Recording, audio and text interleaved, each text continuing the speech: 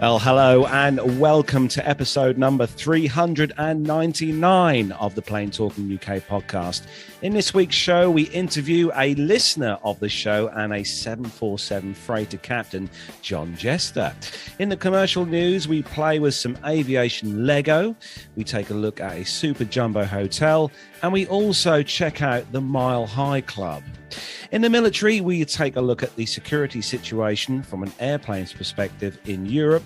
French aircraft manufacturer Dassault lands another big order, and a local Japanese prefecture isn't too fond of the Osprey, and a Black Hawk helicopter flies with no one on board for the first time. So joining me this week across the frozen landscapes of the village of Bungay, it's Matt Smith. Frozen? It's not that cold, is it? It is. It's 1 degree Celsius outside, Matt. It's freezing. Right. Okay. Fair enough. Literally. Well, it was this morning when I went to work. It was absolutely frozen solid. I see. What the joys about the company that I work for is if you really can't face going outside, you can choose to work from home, which is exactly what I did this morning. So, I'll be honest with you. My nose hasn't been outside at all once today. That's one option I don't have. Is to work from home. No, it's a bit difficult to do deliveries from home, isn't it? It would be, yes. But I must admit, I've probably done what you used to do, Matt, when you're on your coach driving days, where you start the vehicle up and then sort of do your bits and pieces, and then by the time you get in the cab, it's lovely and warm. Yeah, you see, the weird thing is on that one, that didn't work in the coach because they don't heat up. I mean, they don't even, one of the ones I used to drive, it didn't used to warm up until you got back from your Lowestoft school run, which was a bit pointless, really. But anyway, we're off topic slightly. Yes. I know. Well, yeah. it's a bus. Coats were very much the required garment for working in coaches. But before we move on, it's safe to say we haven't had in the dreaded snow yet. We don't get snow here anyway. Oh, I know, we get snow. Exactly. And joining us again this week from across the hills, vales and dales of the UK in his stately mansion in Buckinghamshire, it's Neville Bounds. Yes, here I am again. No flying this week, but a lot of driving though. But that heated steering wheel in the Focus ST is particularly good, although I can't imagine the drain on the battery. It happens with it, but no, it's very good this week. Lots of driving, and everybody is back. I was in London a couple of times this week, and it is chock-a-block. Oh wow, really? Trains, and it's just like we're back to February 2020. It seems so. Amazing. Oh, sounds good, Neb. So no flying this week, then, Neb? Not this week, no. Couple of weeks off, and then back to Edinburgh again the week after next, I think. Yeah. Oh, excellent. And also back with us again this week, but not at home this week. It's our resident pilot of everything that flies, including the paper airplane. It's Armando. I don't know what that means, Carlos, but yes, I'm also not working from home. I am in a private aircraft terminal in an undisclosed location in the southeast United States. Today is a fly day, so I'll be here as long as I can until my passengers show up, and then I have to jet off. In the aircraft of choice, which is? Today is Pilatus. Okay. Sierra Tango? Sierra Tango. Ah, excellent. Oh, I miss that aircraft. Anyway, you've been in it once, and you got to playing with the controls once. It's like you're acting like the damn thing belongs to you. That's all you need, honestly. Matt, that is all you need. You just need to sit in an aircraft once, and you feel like you should. Okay. I mean, the owner may be a little less impressed by that, but yeah, the owner was a little less impressed by the excitement that you left in the right seat of that airplane. No, dear. Oh, that's unpleasant. Oh, yum. Come on, it's my first time. It's your seat from now on, Carlos. Yeah, my first time flying an aircraft that travels more than 90 knots. Should have bought it at home. Yeah, absolutely.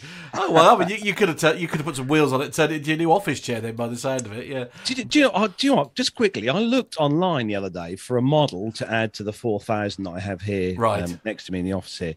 I tried to find a model of a Pilatus, and I found them, but they're nearly as much as the one that Armando flies. And these are models. They're not cheap. Yeah.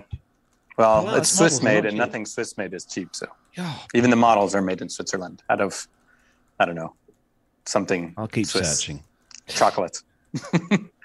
Anyway, moving guys, on from food. We've got a guest. Introduce our guest, Armando. I would love to introduce our guest. So I've known this man for 30 years almost now. We met on November 4th, 1994. I remember that date. So if you guys can do the math. John Jester from Northern Virginia, that's where we met. We were in the Civil Air Patrol there together. We've both been in the Civil Air Patrol for just as many years. And he was a flight instructor, a pilot, a mission pilot for the Civil Air Patrol. He went on to do the beginning of his professional career at a regional airline associated with United Airlines. I think you were Columbia based, right? Oh, Chicago. Chicago based. There you go. And then he moved on from there and is now a 747 captain at Acme Giant, which is what we're going to stick with today. And he's here to talk to us a little bit about the cargo industry we've been talking about for the last 18 months, 24 months as they've boomed while everybody else kind of suffered. So I'm looking forward to that here in a few minutes, Carlos. Yeah, welcome on to the show, John. Great to have you on board with us and in the chat room as well, which is always good and handy to have. And in note of the chat room, a big hello to everyone who has joined us in the YouTube chat room this evening. We're going to have a quick delve through the list of people who have joined us in there this evening. And we've got Dirk S. Hello to you, Dirk. Nick Codling, Richard Adams, Jacob Darlington Brown. I dread to think what time it is where you are in the world. Pilot Logan Lynch, hello to you. Graham Haley as well is also in the chat room this evening. We've got Tony S in the chat room. Masha is also in the chat room, and Jenny. Uncle Micah is also joined us in the chat room this evening. Loads of the family members in there. Great to see everyone in the chat room this evening with us on the show. And Sturman as well. Hello to you, Sturman. Evening to you. And Tony S is actually in there as well. I just looked up the top of the list there. Tony S is in there as well. So welcome to you and welcome to everyone. Don't forget, if you are listening to this show as an audio podcast and you want to check out what we all look like on camera, which is something you all should do, check us out on YouTube. Find us on there, Plane Talking UK on YouTube. Hit the subscribe button, hit the bell icon, which is right next door, to be notified when we are live and recording a new live show as we are at the moment. And join us in the chat room because it's good fun. It's damn good fun. So I suppose we just hand things over to Armando then to kick off our chat with our special guest. Yeah, thanks, Carlos. First of all, John, how are you? Goed. I should say goedemorgen, goedenavond, wat je wil, allemaal. So, ik kom uit de Nederlands vandaag. Bless you. Sorry. All right. Well, I'm a hoot too. Gesundheit. So Sorry. I'm a hoot. You're a hoot. We're all a hoot here. I'm guessing you're not based in the UK, John. No. So yeah, I'm home. I'm home today, next to the Schiphol Airport, and but base-wise, I'm actually based in Anchorage, so other side of the world. Wow. Okay, so let's jump right into that. How does that work? You live in the Netherlands. You're based in Anchorage. What is that commute like? That takes a couple minutes. It has the novelty that I can go either direction, and it takes about the same amount of time. My Acme Giant operates 2 flights a week through Schiphol and goes to Incheon, Korea, and then I can connect the flight back up to Anchorage. So I can go that direction if I choose, or I'll go westbound almost every time. And I just have to jump seat, which is something the European carriers are like, what? Get myself over to the U.S., and then I can get a ticket purchased by my company to work the rest of the way. And if I don't work in Anchorage, if I'm, say, starting a trip in Miami or Dallas or Chicago, oftentimes I'm able to get a ticket cheap enough that they'll buy it for me from here, which is much nicer. Oh, wow. When you're I guess traveling on your own company aircraft going that way around the world, what do you get a seat? Is there crew accommodations? Are there extra accommodations? Yeah, so the nice thing about the Queen is she's got a bubble, and the bubble is the cruise. And we keep 4 seats on the 400s, and they have 6 seats on our Dash 8s that are basically like the old business class seats that you would have seen in the 90s. And they recline pretty far.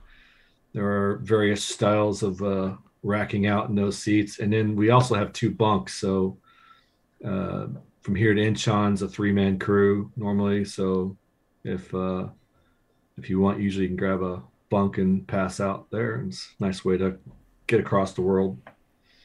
Yeah, I can imagine that's a nice, comfortable way. If you're not on a commercial airliner, it's your own people. You probably just hang out in your bathrobes, right? Oh, yeah. I can fly in my... we fly sometimes that way. It is not uncommon at Acme Giant to get up and cruise, and somebody jumps up to go get coffee, and they come back in sweats and a t-shirt. I know definitely when I'm someplace in the warm conditions, I get to the top of the stairs. That's my top of climb. I take the shirt off. It gets hung up for use at the other end, and I fly in a t-shirt. And once I get up and cruise, it's a t-shirt and hotel slippers. Wow, that sounds... It's much more comfortable. Gotta admit, I'm a little jealous about that. Yeah, actually, can I? Yeah, it's a different lifestyle. Go ahead.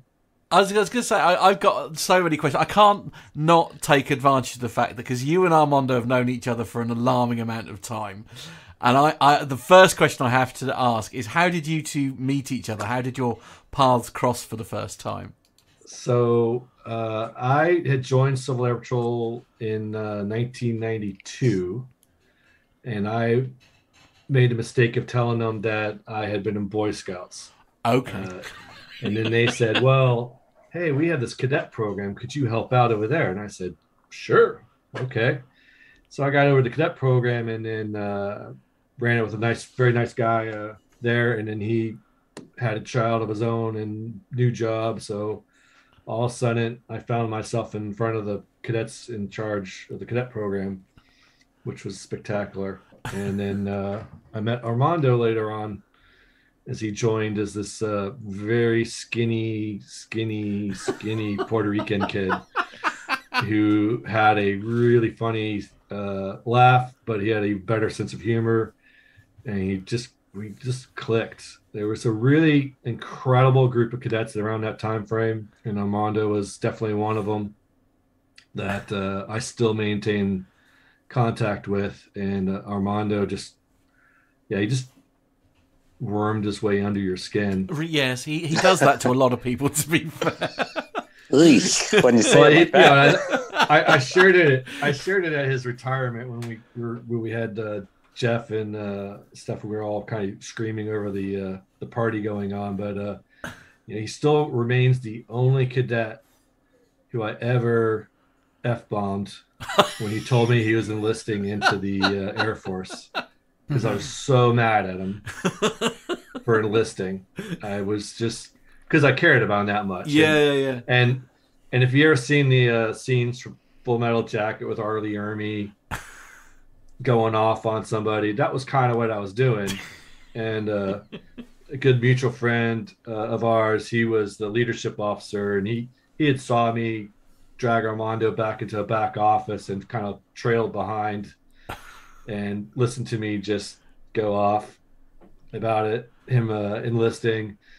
And then, I basically laid an ultimatum for Armando to look me in the eyes and tell me he wasn't ready to go into the, college. And he said he wasn't. And I said, get out of my face. And he walked out. And Jean-Andre, our really dear friend, followed behind him, just go, he loves you. So yeah, he knew, I think, but yeah. Even the cadets that caused the forest fire did not get F-bombed. So he got it. So it's like so many people that we interview here that, the Civil Air Patrol here in the U.S. is the equivalent of the Air Cadets over there in the UK and all the other countries that we have listeners in. And I mean, what John's not saying is I was a terrible student. I was almost failing out of school. So I didn't have a lot of options. And at the time I was actually working for Atlantic Coast Airlines as a ramp rat. And I saw that and I said, one day I'm going to be there. But for me, enlisting in the Air Force was a way to get out of Washington, D.C., where we were living, and kind of do a reset in life, which obviously turned out well, right? Because those 22 years went by so fast, and everyone that John is talking about showed up to my retirement, or I saw them shortly afterwards. Wow. Some of those, Lee, one of my best friends and another protege of John, they came to the retirement ceremony 22 years later, but it felt like just a couple of weeks, didn't it, John? Oh, absolutely. I mean, I remember at one point you said you were going off grid for your work, and I think I left it with "Don't Get Dead." Yeah. And then 10 years later, he finds me on Facebook and goes, "Do you remember me?" And I'm like, "Yes." Hell yes. And wow. He's like, "I'm coming back to the States. I'm going to the Air Force Research Lab." And I'm like, "Holy cow!" Yeah. So. Wow. Then I met up with him, and he was not that skinny Puerto Rican kid anymore. He was, still Puerto Rican, just not that skinny. Like big buff, special ops Puerto Rican. So, I see. Yeah. All right. Now, very impressive. So, obviously, you've mentioned like the Civil Air Patrol. That was obviously something that was a big thing for you as well. But I noticed I'm looking at the list of other things that you've done, like flight instructor and Acme Giant, obviously, which you've already mentioned there, and Air Wisconsin. Sorry, that's putting my teeth in. Try that again. That's quite the CV that you've amassed already. So yeah, I guess I could give you the quick bullet on myself. So yeah, questions will probably pop up. When did I want to learn how to fly, or when I knew I wanted to fly? I was like 3. My parents said I've never talked about anything other than that. Back in the days, in the 70s, there used to be the Sears and Roebuck catalog, and in the back of it, there'd be like model airplanes that you could fly. And I was like, I want one of those. They were like $600 in the 70s. So, wow. Obviously that didn't happen. But, I kept through with that all the way. And then when I got out of college, I had my private pilot license I had gotten between my junior and senior years of university. And then thought, well, I'll try to go in the military. I didn't work because it was the 90s in Clinton. And then I moved on and got a job right away working on the ramp for United Airlines, loading bags in Dulles Airport. That did for about 8 years. And finally I was like, okay, I got to commit to this. And I went out to Arizona, finished up the rest of my ratings out there at one of the puppy mills, and instructed, flew for Colgan, where Armando's father was the director of training to make things cross paths. My ground instructor was a squadron commander from the adjacent squadron, so I was in good stead there. So I flew a Saab 340 for a year and a half, and then I went on to Atlantic Coast, where Armando was, which turned into Independence Air. Pulled this shirt out of the historic pile, and flew the CRJ at Independence Air up in Chicago. It was Atlantic Coast at the time, and then got furloughed. And when I got furloughed, I just gotten engaged, so I thought employment would be important. So I went back as a ramp manager. So I was a ramp manager at O'Hare, switched down to Dulles again, was ramp manager there. Then I switched over to a crazy job in maintenance for doing maintenance quality assurance. So I did that for 2.5 years, learned a ton. Mechanics did not think the same as pilots, that was for sure. I learned that. And then moved on when Independence Air shut down, went to Air Wisconsin, flew there for 10 years. First 5 as an FO, second 5 as a captain. And I went to Acme Giant to escape the East Coast and its craziness of flying. And because my wife's a Nederlander, so being gone so much, it's much better for the family, for her to have some support from her family. And schools and stuff are really good here. So now I commute from afar. in Flight 747, and I also served in both the last company and this company on the Union Safety Committee as a chief accident investigator. So done a couple of things. Yep. And if you guys remember, we had contribution from John when there was that mishap down in Houston a couple years ago now. So, yeah, I mean, it's like one of those careers that you hear about, and it's, I guess, kind of common, but everybody in aviation has their own journey. And I guess one of the things that I've discovered is that everybody's journey to where they are now is super interesting. Now we could probably just sit there, we came up with some questions here about and just talk about experiences at each one of those operators and how different they were, and what you learned and what you took away, and how does that flow into your next job. But so here you are flying Acme Giant, flying cargo around the world. Is that what you wanted to do? Did it fall into your lap and now you're happy with it? What do how did that fill into your life goals? I'd say fell into my lap and I'm happy with it in terms of cargo. The current ride is, if you'd ask 12-year-old John, what do you wanted to do? I am doing exactly that. Flying 747 is absolutely what I wanted to do from a very young age, because, it's cool. So that's definitely been the case. The path has been long and windy and not the way I expected or planned at all. But I've taken away incredible things from each one of those little career path sections there. Even from the ramp, that even still plays a factor in my daily job, because I understand what kind of problems they're having, and I shock them every once in a while by going, well, do this and it will work, and then it usually does. So it's kind of funny how that it all does play together in all the experiences you build up, knowing how things are supposed to be done, or knowing people are not doing it the right way, they're shortcutting. Yeah, it is. I'll agree with that. After working the ramp, you were for United, I was for United Express at the same airport.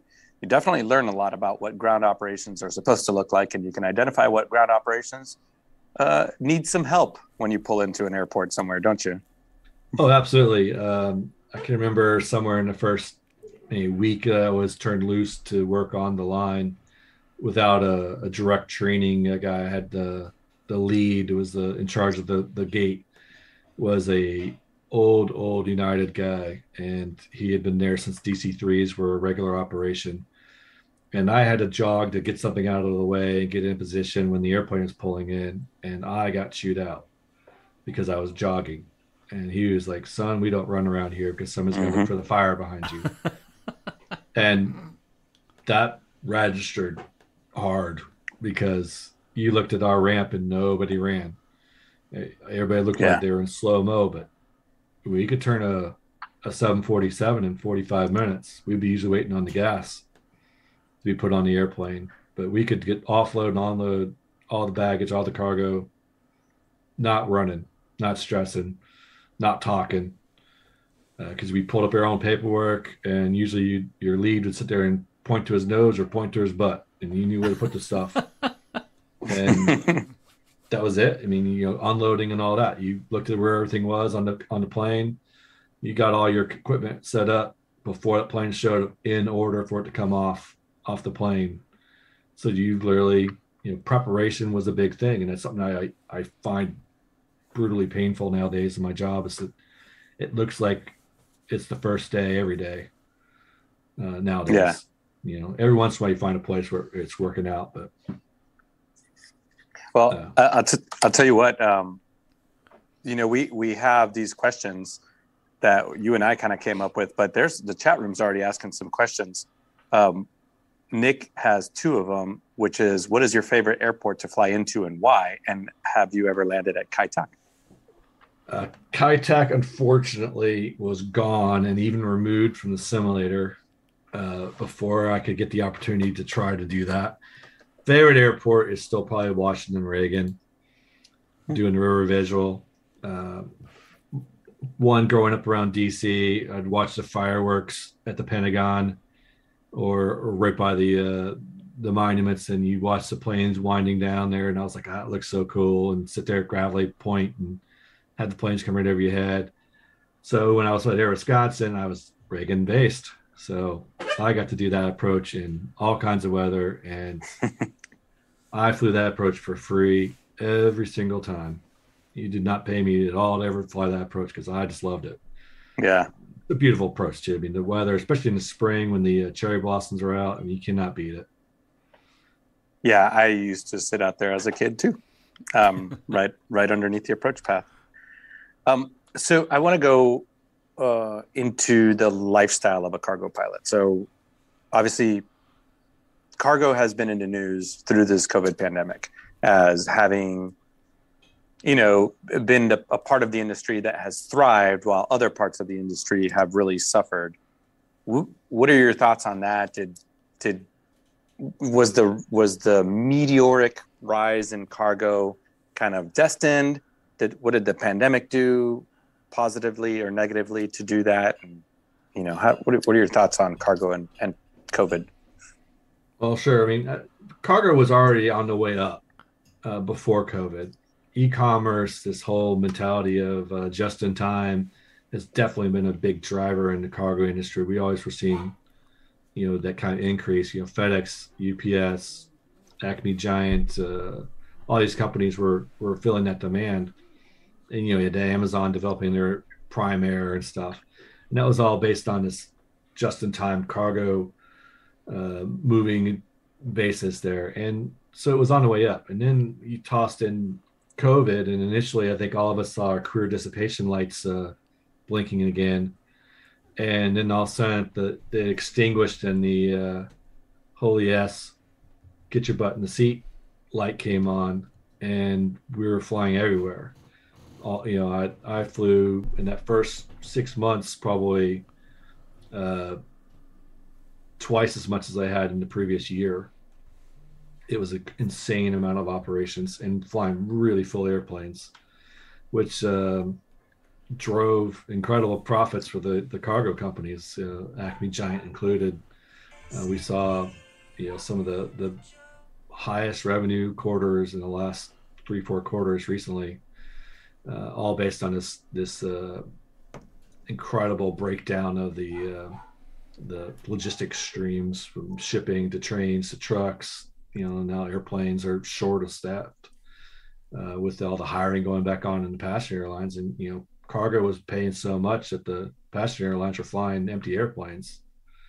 Mm-hmm. I commuted on paid tickets that were $200 straight off the street, not discounted tickets, $200, $300 between Amsterdam and JFK, essentially because they were moving the airplane with cargo.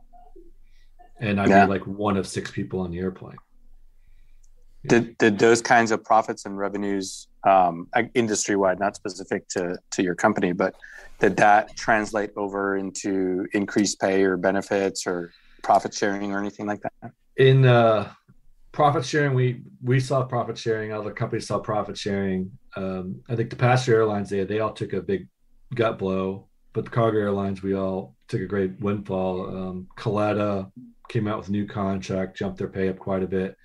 We just implemented a new contract, not through negotiation, but through award from a arbitrator. So we had a big battle with them, but pays definitely even jumped up for us, and they're offering, bonuses to not take your vacation and bonuses for flying into China and all kinds of stuff. So there's a lot of money out there to be made in the cargo industry now. It's definitely changed its nature. Yeah. And you brought up Kalitta. One of the questions that I had for today was, so we all know the big names, UPS and FedEx, and then there's sort of the lesser known ones because sometimes they fly under other branded airlines. So you have like Atlas, Kalitta, Southern Airways. Are there major differences between those two? So this is kind of tailored towards somebody that may want to go into a cargo career. Is there major differences between those kind of UPS, FedExes, and the Kalittas of the world? Yeah, there can be quite a bit of difference. The FedEx and UPS part, they operate as their regular scheduled runs for themselves. And the rest of us are operating under what's called ACMI, so aircraft crew insurance and maintenance, or CMI, where maybe an operator like Amazon owns their aircraft and then they contract out with a company to operate them on their behalf. And in that part of the world, yeah, the pay is a little bit less. You may work a little bit more in terms of days, but it's a little more scrappy. There are the Corrosion Corner Airlines of Miami, they call it, where there are a couple of jets that are operating on the sides, picking up stuff here and there, and they're pretty rough outfits to work for. In terms of you get stuck on the road for maybe 36 days in a row, which would I can't even imagine.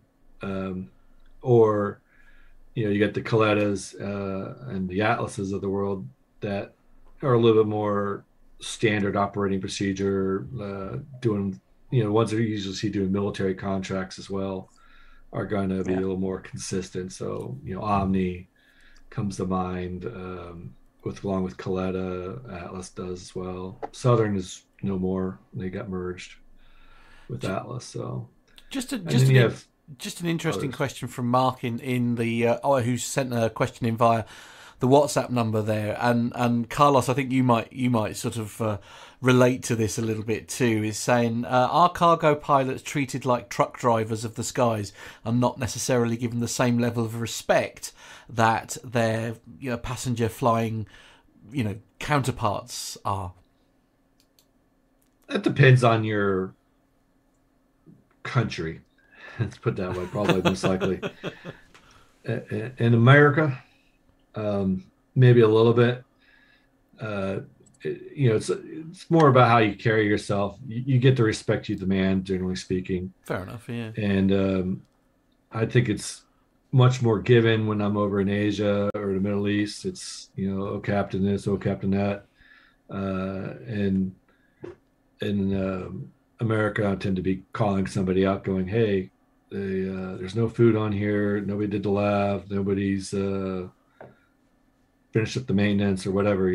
It seems like it's more of a fight sometimes, but again, it's more respect is given and demanded in sort of equal parts oftentimes, and I think it's looked at pretty similar now, especially with the change in the industry. Yeah, one of the thoughts that I had jotted down was there's a lot of slander towards cargo flying. And I had asked, what myth can you dispel about cargo flying? Did you actually think of one?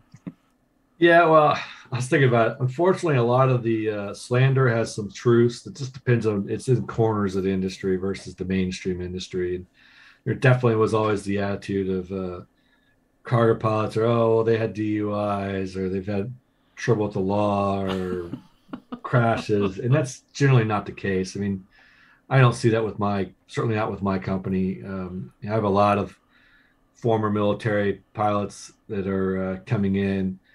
A lot of regional pilots. I mean, my individual class I started with was 4 guys from my previous airline, 4 or 5 guys from another similar regional airline, a handful from some charter outfits, a handful from other ACMI companies, and then like 3 or 4 strays from Alaska bush flying.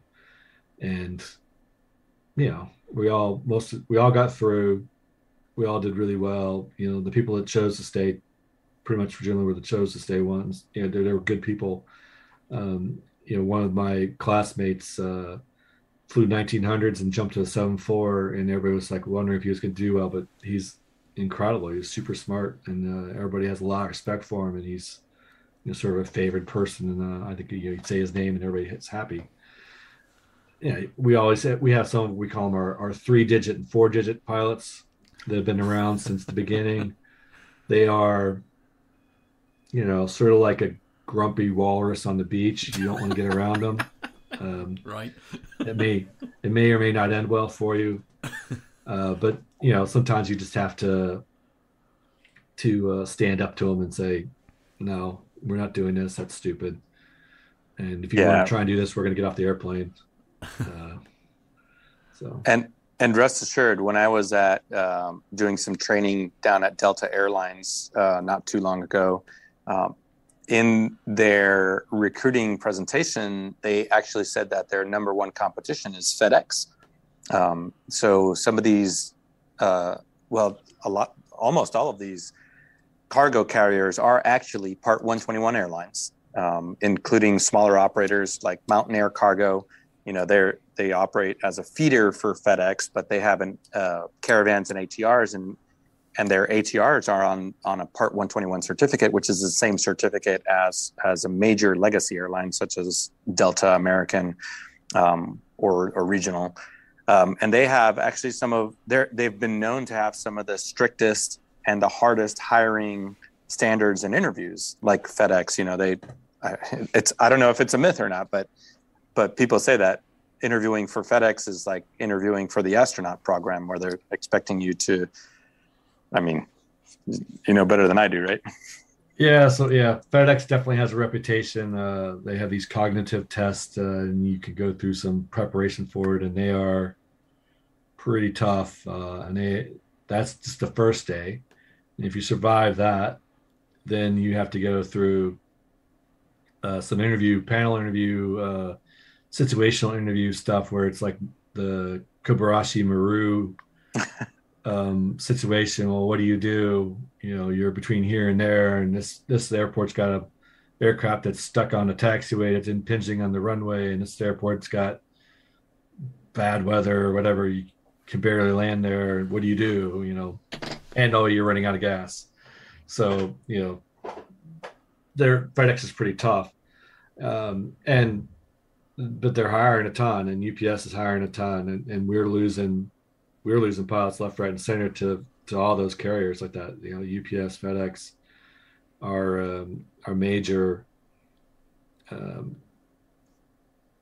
bloodsuckers off of our pilot group. You look at a class of new hires, and there's probably 3 or 4 from Acme there, but we're also losing them to the mainline majors and stuff, because we had, again, a lot of regional pilots come in, and they missed the flying with the passengers or with the flight attendants or whatever they want, or they just want to have a shorter commute, and so they're jumping over ship over there. Plus the pay is just gone insane. It's you can go the pay and the bonuses at both regionals and majors is significantly changed over the past 12 months, I suppose. Yeah, definitely. So, it's not even the same. Yeah, think back to your days at Colgan, right? By the way, I'd forgotten that my dad was the director of training at Colgan when you were there. Yeah, I remember he came around and he goes, "Where's this John?" I'm like, hand up, and and he started letting into me, and then he goes, "I'm Armando's dad," and I was like, "Oh my God, really?" But I saw a few questions in the line there. So yes, I know Rick from the other show, and yes, I fly into Sydney a lot. Very beautiful place to fly into. Definitely enjoyable. Sometimes challenging with the winds, though. I lost some of the other questions. Too many of y'all in there. I don't know how you guys do this all the time. It's much easier. Well, that's why there's 4 of us usually, and then producer John is feverishly typing in the background and talking into our ear. Oh Lord, he's not here today. But. Yeah, nice and easy today. Yeah. Look, actually, John, looking at the aircraft that you fly, the 747, obviously you've got the Dash 400 and the Dash 8 in your fleet for the cargo outfit that you fly for. But obviously, I take it you fly both models of the 747, the Dash 8 and the Dash 400. Correct. Yeah. They are. How similar are they for flying? Almost exactly identical. The Dash 8, and thank you for calling it a Dash 8, not a 800, because there is no 800. The Dash 8 has an electronic checklist, and it's got the big motors, which are the same motors as the 787. and it had some isms for a while when I first came here. Or we had to start each engine individually, but that was about the worst of it. Yeah, it was something to do with logic and electrical switching and blah blah blah. They fixed it, and its biggest difference that plane has from the 400 is that wing is really slick. So 400 will come in, we'll do a 3-to-1 glide slope in, and with a Dash 8 we'll do about a 4-to-1 glide slope. That's a much harder to slow down plane. You have to plan out your descents. I tend to artificially force the aircraft to start a descent earlier, so it's a shallower descent. So that's some of the energy management thing. And then the weights are just, it carries a lot more. We're larger, heavier, and all that translates into just sort of a little more thought process onto particularly landing it. What's the training like going into a 7? I mean, we all imagine the 747 as the queen of the skies, right? What's the training like to go into an airplane like that? I would like to say it was clean and organized. It was not terribly clean and organized. It was sort of like you showed up, they threw a pile of books in front of you and sort of gave you a schedule for the next week. And that changed about 5 times through the week. And then, you started reading and studying, and we did a lot of CBT, a lot of computer-based training. That was just like death by PowerPoint, trying to slam through. At certain points, I probably had my laptop and my iPad running simultaneously, and probably the laptop probably had 2 different browsers running, so I could run the program on both browsers, to just, because a lot of it's just monotonous. You can only hear the pressure of the hydraulic system so many times before you want to shove a given the choice, John, between a Dash 400 and a Dash 8, which is your personal favorite, or are they both as good as each other? They're both pretty good. My preference is the 400 because if I could beat the Boeing engineers over the head over the design of the galley and the lav on the Dash 8, I would. Somebody at a freight company that happens to be near Luxembourg, we'll leave their name out of it, decided to put the galley sideways in, along the long axis. So all the doors open uphill towards the front of the airplane. The bathroom door opens backwards towards the back of the airplane. And then you're constantly fighting doors. And then you have the sink in the galley that drains uphill. So just to say, it just basically doesn't fully drain ever. And then all of the water in the whole system requires air pressure. And if you lose the galley water or the potable water, you lose everything. So if the system, like the pump, fails to work, then you have nothing to wash, no way to wash your hands, no way to flush the toilet, no way to make coffee, no way to make hot water, and your oven will still work, but in a different, sort of degraded mode. I mean, you're still fighting the doors the whole time. And they put the dog houses with the food, they put one behind the other, so you're constantly, like, if you're starting to sleep in the back, all you hear like about every hour is banging, ka-chunk, ka-chunk, ka-chunk. Where's this? Ka-chunk, ka-chunk, ka-chunk, slam, slam. And then maybe the ovens start, and coupled with a bit of mild swearing. And I'm going to try and put this as gently as I can, John. But with the lav, have you got to decide what you're going to do before you go in there? No, we have a slightly larger lav than the Max, because I've seen that, I've experienced that. That is an experience. But no, our lav, it's mostly that the door opens aft. So when you're flying across the middle of the ocean where it is pitch black and you're trying to enjoy the colors of the Milky Way, because you can literally see the colors of the Milky Way, it's so dark.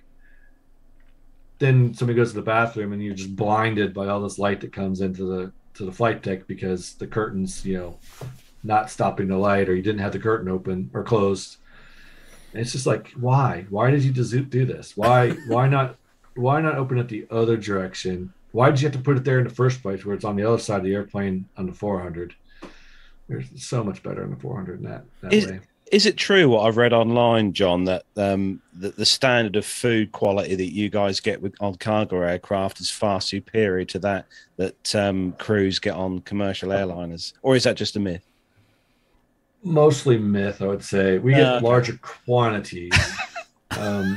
We have a phrase I can't fully use without revealing the official name of the company, but describes the body by name of airline, because we in our contract have requirements for at least 2 sandwiches per every 4 hours.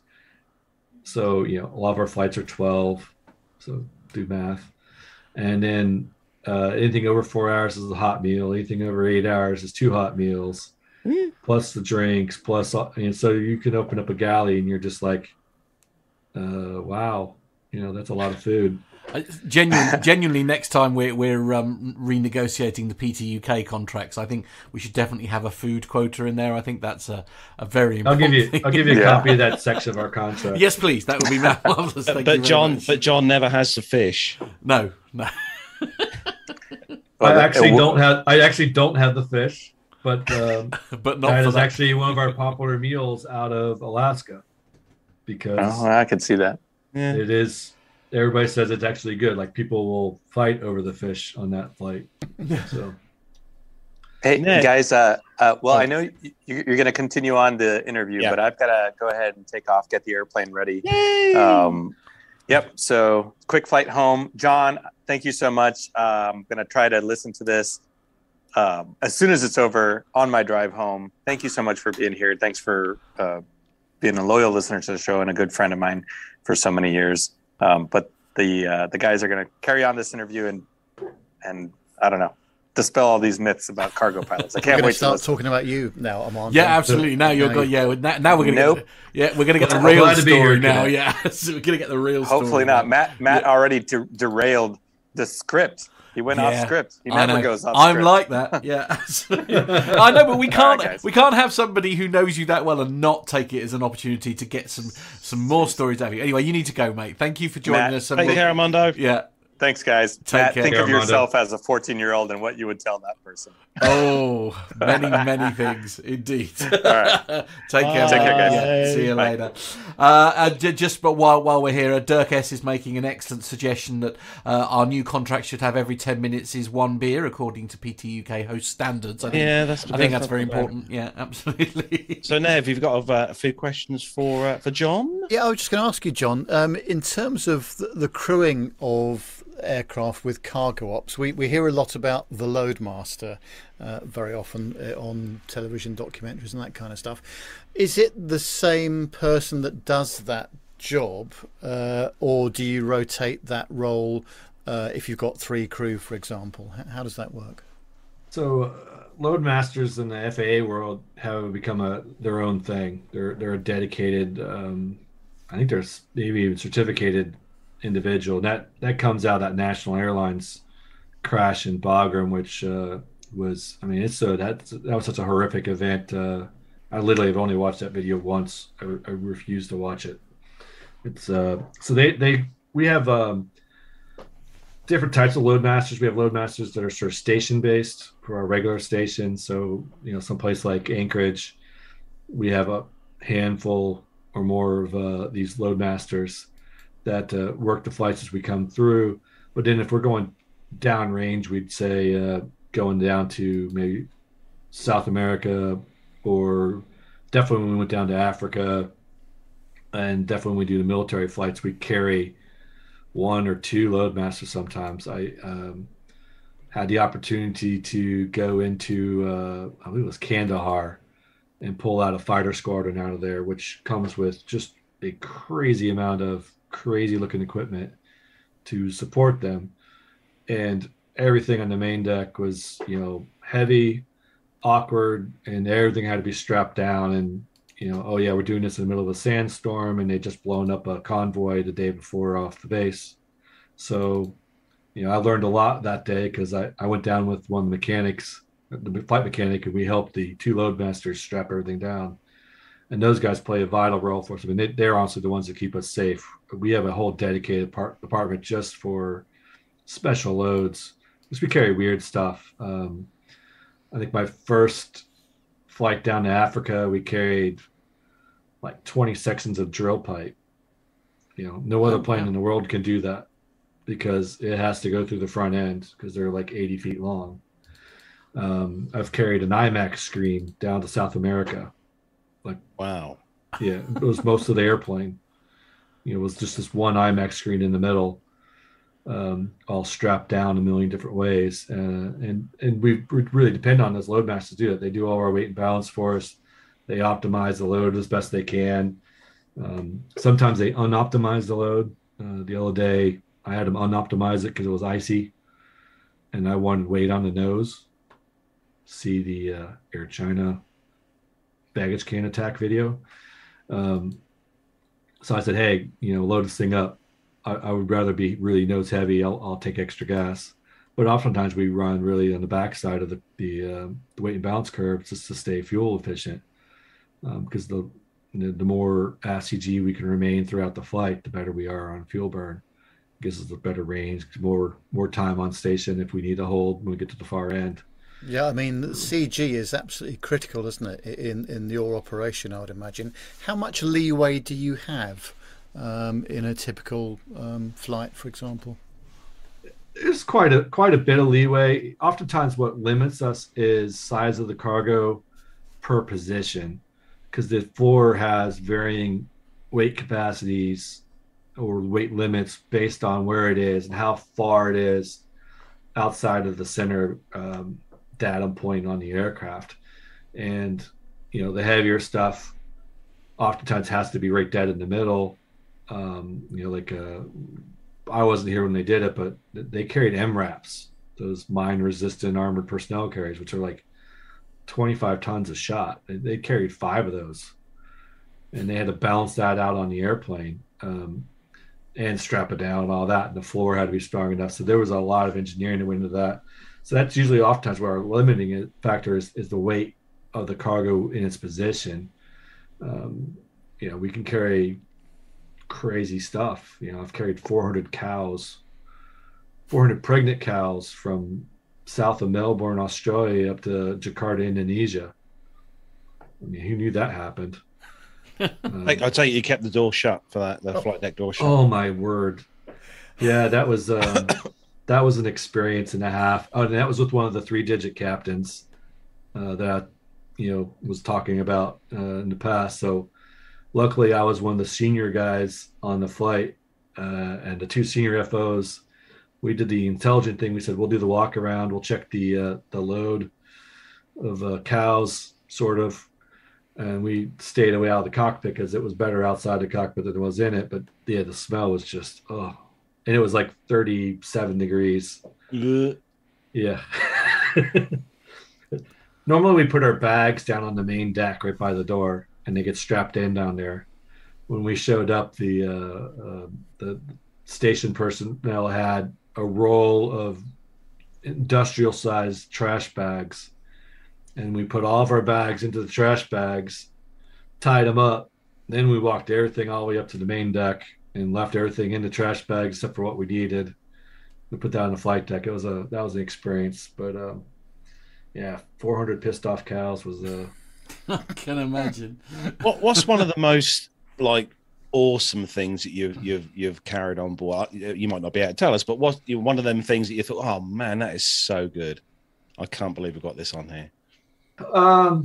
Carried a double stack of Ferrari race cars and a prototype car down to somewhere in the Middle East, Bahrain, I think.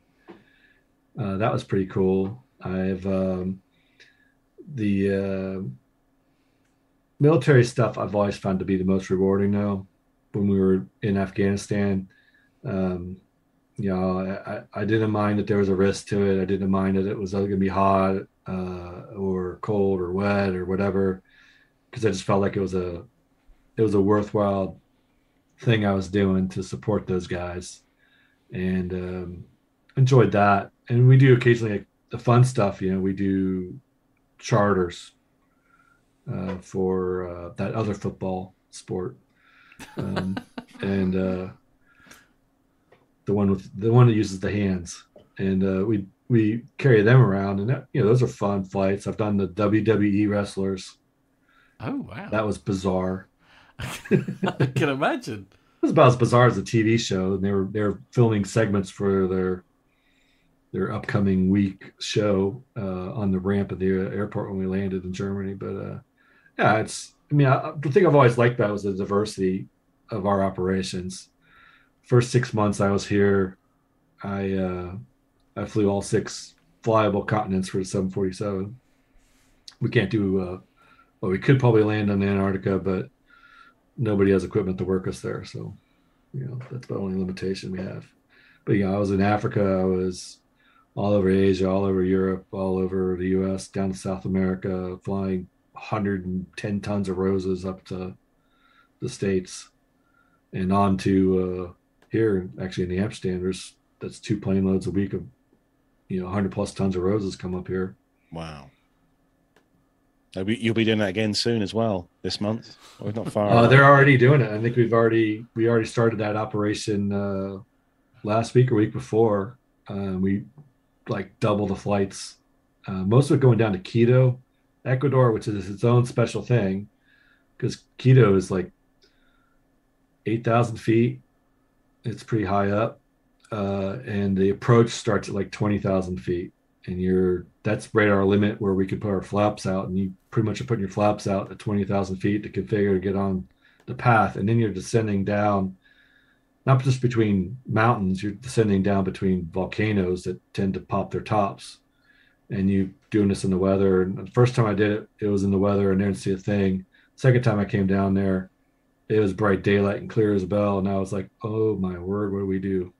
Because it was scary. And you're just way below the ridge line. So the mountains are up to 17,000 feet around you, and you're dropping down through right by them. So bringing out the roses up to Miami, and then, must be costing you a fortune, Nev, to get all those roses brought over here for Mrs. Nev. Well, at least I'm ahead of the game, but it sounds like you've not bothered. And could I remind you that Valentine's Day is on Monday, so get down to the Co-op a bit sharpish. The Co-op, garage, wow! I shall look out. I shall look out for those yellow labels. Oh, really?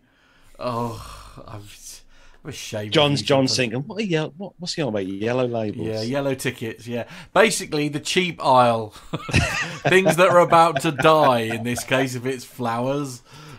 The very good thing about the Netherlands is that the flowers are everywhere and tend to be cheaper, and not so crazy as they were like in the U.S. this time of year. You could barely buy a single rose for the cost of a dozen here. So at least taking care of that part of the situation is a doable function for me. So love it. Do you ever fly into London Stansted here, John?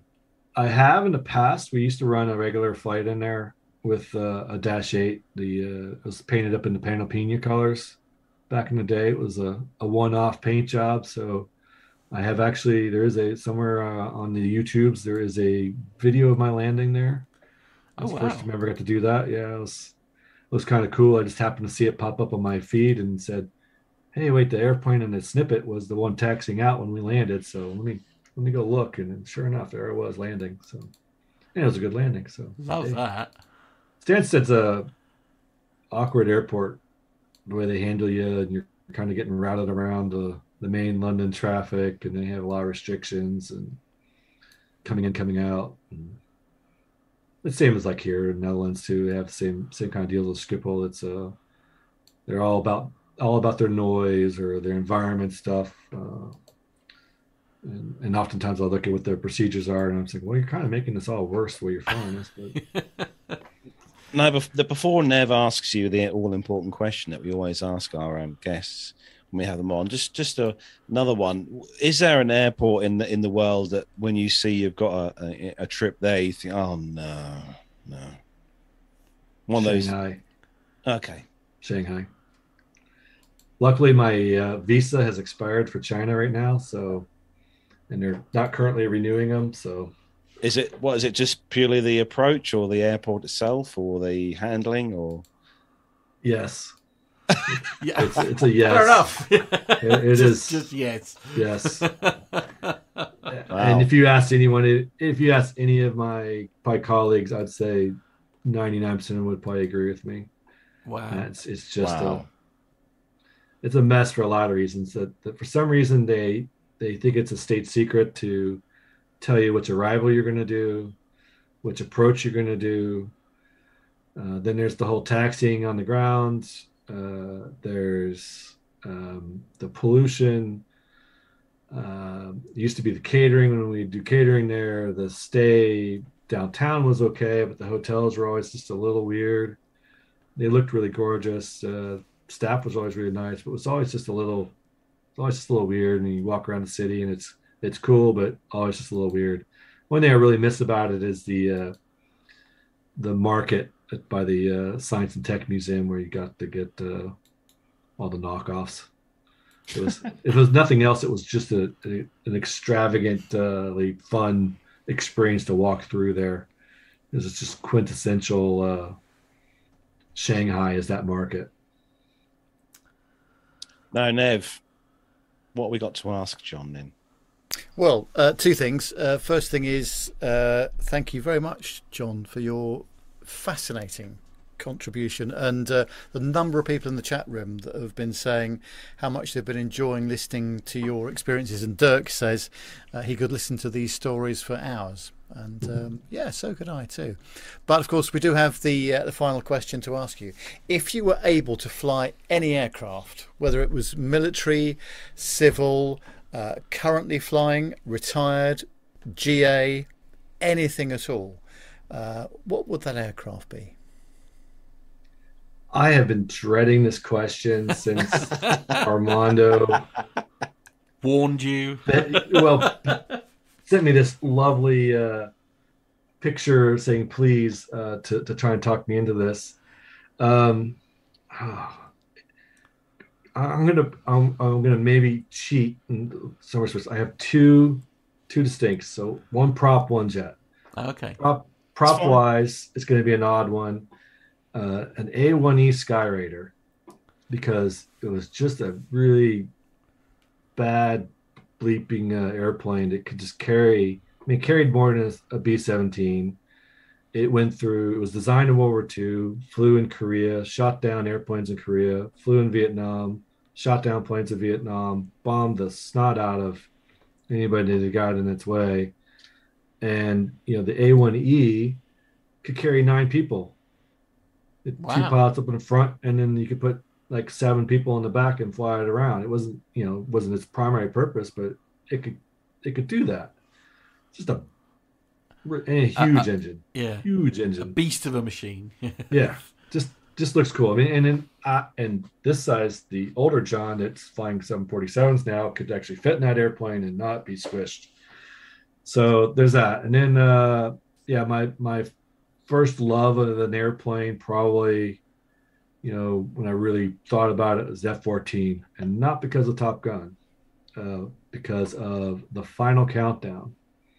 So if you haven't seen that one, you got to pull that one out. But I got to see that movie with my aunt down in Virginia Beach, which is next to Oceana, which is a large naval air base. Most of a lot of the East Coast fighter wings are there. So we watched a movie that had F-14s in it, walked out of the mall where the movie theater was to see 2 F-14s and a perfectly welded wing going across the parking lot. And I was like hooked. It was the best airplane ever. And then Top Gun came along and it was still cool. And, It's still cool now. Yeah. I don't care what anybody says. It's Absolutely. Still cool now. Yeah. This maintenance hog, but man, I mean, planes, again, sort of like the A1, it's really truly a really bad piece of kit. I mean, it was actually, designed to do both air and ground. They just made it air only in the beginning out of expediency. And then sort of the fighter pilots didn't want to do ground stuff. So, but then later in its life, it became a really good close air support aircraft. So, wow.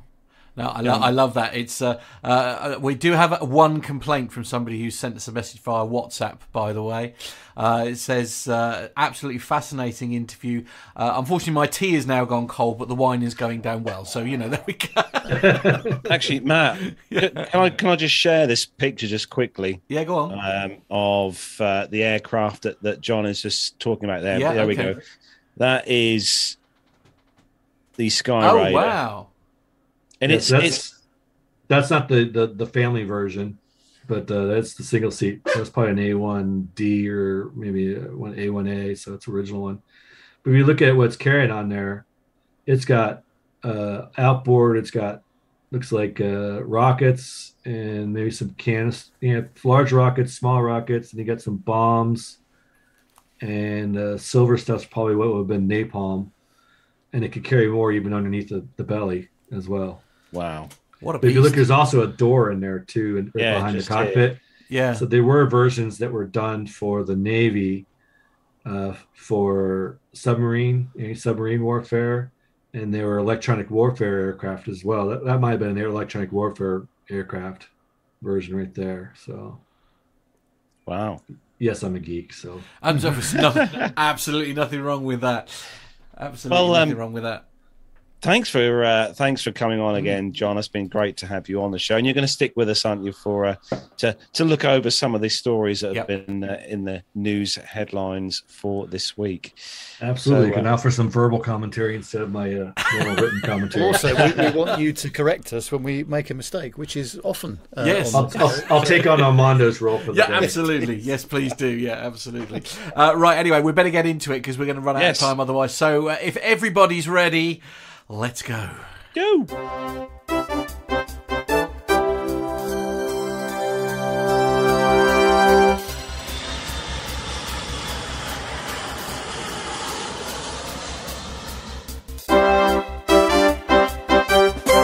So, kicking off this week's first news story. This one comes to us from brickshow.com. And for those of you who are lovers of Lego, I know I am. Goodness. I have lots of Lego, and I also have a Lego airport in the next room, including jet aircraft as well. Right. Anyway, this one is a Boeing 747 cockpit by Darren Jones joins Lego Ideas first 2022 review stage. Like the name says, this is a recreation in scale of the original Jumbo Jet's pilot cockpit. Contributor Darren Jones believes this build could make it as a Lego Ideas set based on initial commentators. The setup makes good use of Lego elements from the more advanced building systems. The result is a cutaway view of the 747 cockpit featuring the instrument panel, seats for the pilot and co-pilot. The beauty is in the amount of detail that Darren has put into the instrumentation, the flight controls, and even the seats themselves. Movable pilot yokes, control sticks, levers are just some of the technical features of this 747 cockpit build. The instrument gauges and displays may not be one-on-one accurate, but they bring genuine sophistication to the setup. The seats are also movable. Darren Jones also adds a nameplate that is flanked by a male and female pilot minifigures. The creators see some necessary alterations should the build be accepted as a Lego Ideas set, but it must first survive the gauntlet of the first 2022 review stage, which isn't over yet. So this is a design that's been put together by this chap, Darren Jones, as an idea to put into production for Lego to release. Thoughts, guys? Nev? I like it. Yeah, like it very much. And the detail is amazing, isn't it? Especially the cockpit itself. I mean, that's obviously as a driver of one of these, John. What are your thoughts on this? I had to get on the bigger screen, but I see a potential for a much lower cost procedure trainer there for the with the cockpit. But I was noticing the pilots there. I think I resemble one of them. Yeah, I love it. Yeah, actually, all Sims from now on are going to essentially become built out of Lego off the back of this. I love it. Actually, Richard Adams and Tony S in the chat room said Richard has said there's Captain Nick, and then Tony S is saying that is a Lego Captain Nick. Yeah, absolutely. Can't disagree with that. I tell you what, if they do release this, I might have to have it. I might have to have one. Anyway, right. I would definitely have to have one. So. Yeah, absolutely. And I didn't have my son to help me build it because there's no way I'd be able to do it. Yeah, I know. It's a unique skill, isn't it? This whole Lego thing. It's something I was never very good at. I had Meccano. That was you never had Lego Technical? No, never technical Lego. No. One of my friends had it. One of my friends had Lego. But anyway, we better move on. This story comes from the independent.co.uk, and the headline is "Take the Red Eye Airbus A380 plane to be transformed into a hotel." Ooh, AvGeeks can soon experience the high life while staying grounded, as a former Airbus engineer is converting a retired A380, the world's largest passenger plane, into a hotel. Frederic Deleuze plans to open the new digs in a unique super jumbo jet parked near Toulouse Airport, with openings slated for 2024. He wants the project to be a tribute to this wonderful aircraft, which is nearly a religion for all Airbus employees, he told The Points guy. I love challenges and discovering new things continuously. Also, I always had in mind to create my own business. Having brought the aircraft, which I can only imagine how much that must have cost, for an undisclosed sum, Deleuze wants to transform the interior into 31 rooms, including 2 suites, one in the cockpit and one in the upper deck. The hotel's prices won't be sky high either. Rates are expected to be around about £92 a night, with suites costing $258. The property is being marketed to appeal to the curious, to enthusiasts, but also to tourists and professionals looking for marked originality and comfort. In-flight meals can be enjoyed in an adjacent 60-cover restaurant attached to the aircraft. This will serve up high-quality bistro cuisine and will be integrated into a building using the metaphor of a control tower, according to a press release about the project. Produce will be locally sourced as much as possible and waste kept to an absolute minimum. Now, I really love this story. More and more people are doing this, aren't they? I mean, Nev, obviously you had you were involved in a project, weren't you, where somebody was sort of turning one into like some offices and things for like the stuff. The 727 down in the west part of England here, yes, and there seems to be a bit of a theme here, isn't there? Yeah, people reusing aircraft for what should we say, on the ground activity rather than flying the thing. Absolutely. We all know that I'm not the biggest sort of like fan of flying and stuff, but I would be fascinated to see, having been I've only ever been on an A380 on the ground, and they are massive, aren't they? They're the most ridiculously I'm huge sure thing. isn't there a 7-4 hotel near you, John? Somewhere across your... Yeah, Corridon has a 7-4 they took out of service, and they trucked over to their hotel on the other side of the freeway from the airport. But in this regards, I'm really happy to see this happen, because one less flying forehead to deal with. And on that bombshell, time to move on. Nev, you've got the all-important story this week. This is major news. I'm very concerned about this item because it is before the watershed, but we'll give it a go. It's on the independent.co.uk. The headline says, airline offers private 45-minute flight for its passengers to join the Mile High Club. Oh, what? An airplane charter business is offering private 45-minute flights for passengers to join the Mile High Club, with the founder claiming it helps people from divorcing, the New York Times reports. For $995, Love Cloud takes couples wanting to become members of the infamous club of people to have sex on board a flying aircraft at least 5,280 feet in the air, also known as a mile high, so that they can make their fantasies a reality. The interior of the private jet is decorated with red satin sheets, sex position pillows, and a custom-made foam mattress for extra comfort, according to the company. Couples are promised complete privacy on board the flight, which takes off from Las Vegas. How surprising. With the pilot even wearing noise-cancelling headphones inside the cockpit. Well, they do that anyway, don't they? Right. Once back on land, couples are presented with the Mile High Club VIP certificate cards as proof of their membership of the club. Love Cloud founder Andy Johnson, right, no pun intended, told the New York Times that the business is good for people's relationships. You come with a smile on your face and you leave with a bigger smile on your face, he said. We help keep people from divorcing. I'll tell you that right now. One couple told the Times that their only complaint that it wasn't long enough. Insert witty comment here. Frelima Howard said that her husband lost track of time. And so she never got dressed faster in her life.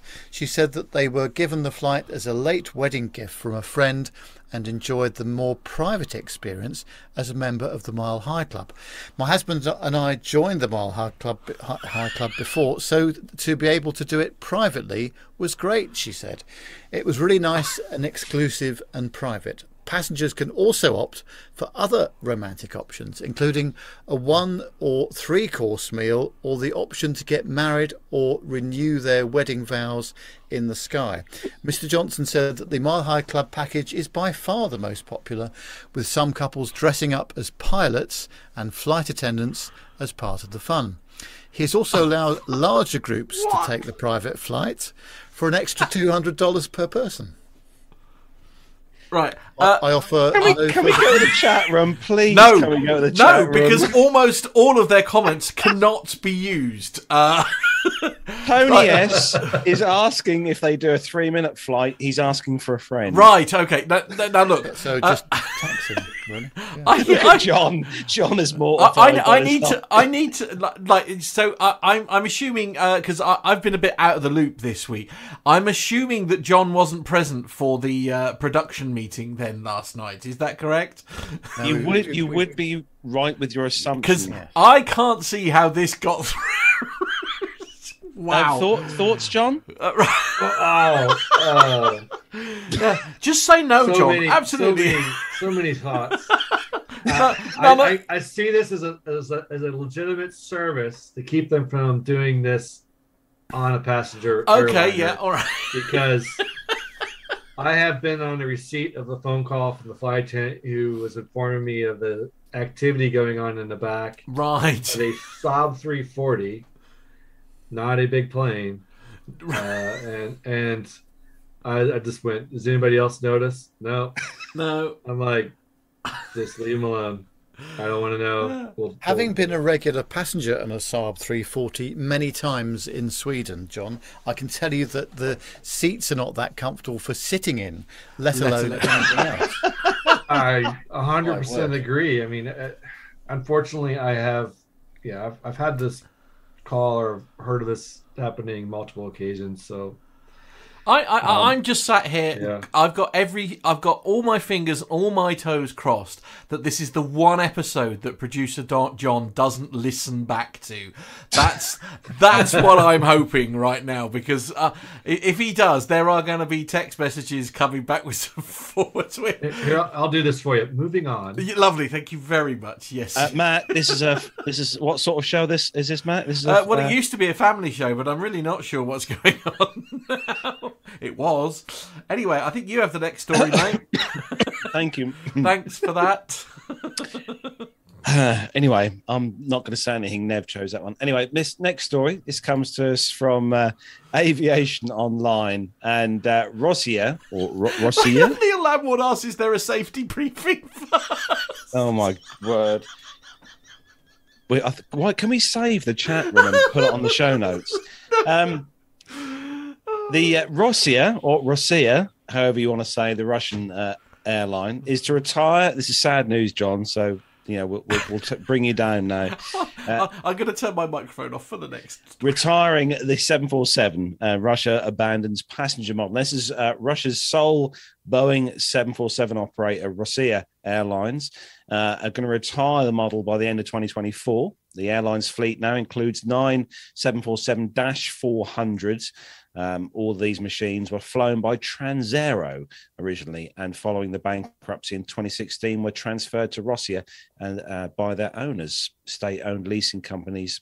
And Rossiya uses the Boeing 747s for charter flights to destinations sold by tour operator Bilbao Globus.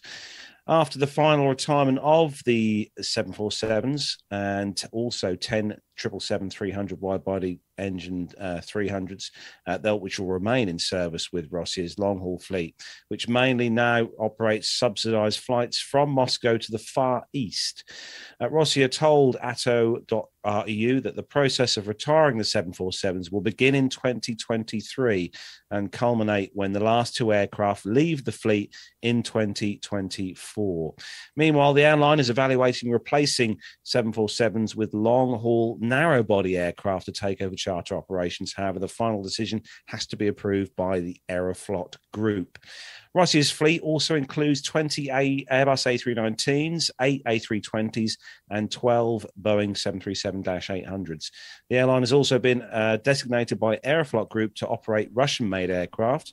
The regional Superjet 100 fleet will increase from 66 to 87 this year. Its last 10 aircraft will be transferred from Aeroflot's fleet, and 11 more will be supplied by the manufacturer. Moreover, Rossiya is preparing to become the launch operator for the new MC-21 this year. We've talked about that aircraft on the show before. The first aircraft is scheduled to be delivered to the airline in September this year, and 2 more in November and 1 in December. And the Aeroflot Group signed an order for 50 of the MC-21s. So to conclude, when Rossiya says goodbye to the 747, the passenger version of this aircraft will leave the Russian market, but the cargo version will remain in the fleet. Good news, John. In the fleet for the country's largest cargo air carrier, Airbridge Cargo, part of the Volga-Depna Group, which operates the 4 Boeing 747-400Fs and 13 747-8Fs. And Skygate Airlines also flies 2 Boeing 747-400Fs. So, and they're leaving there as well now, John. Sadly, as it is. Yeah, it's definitely sad.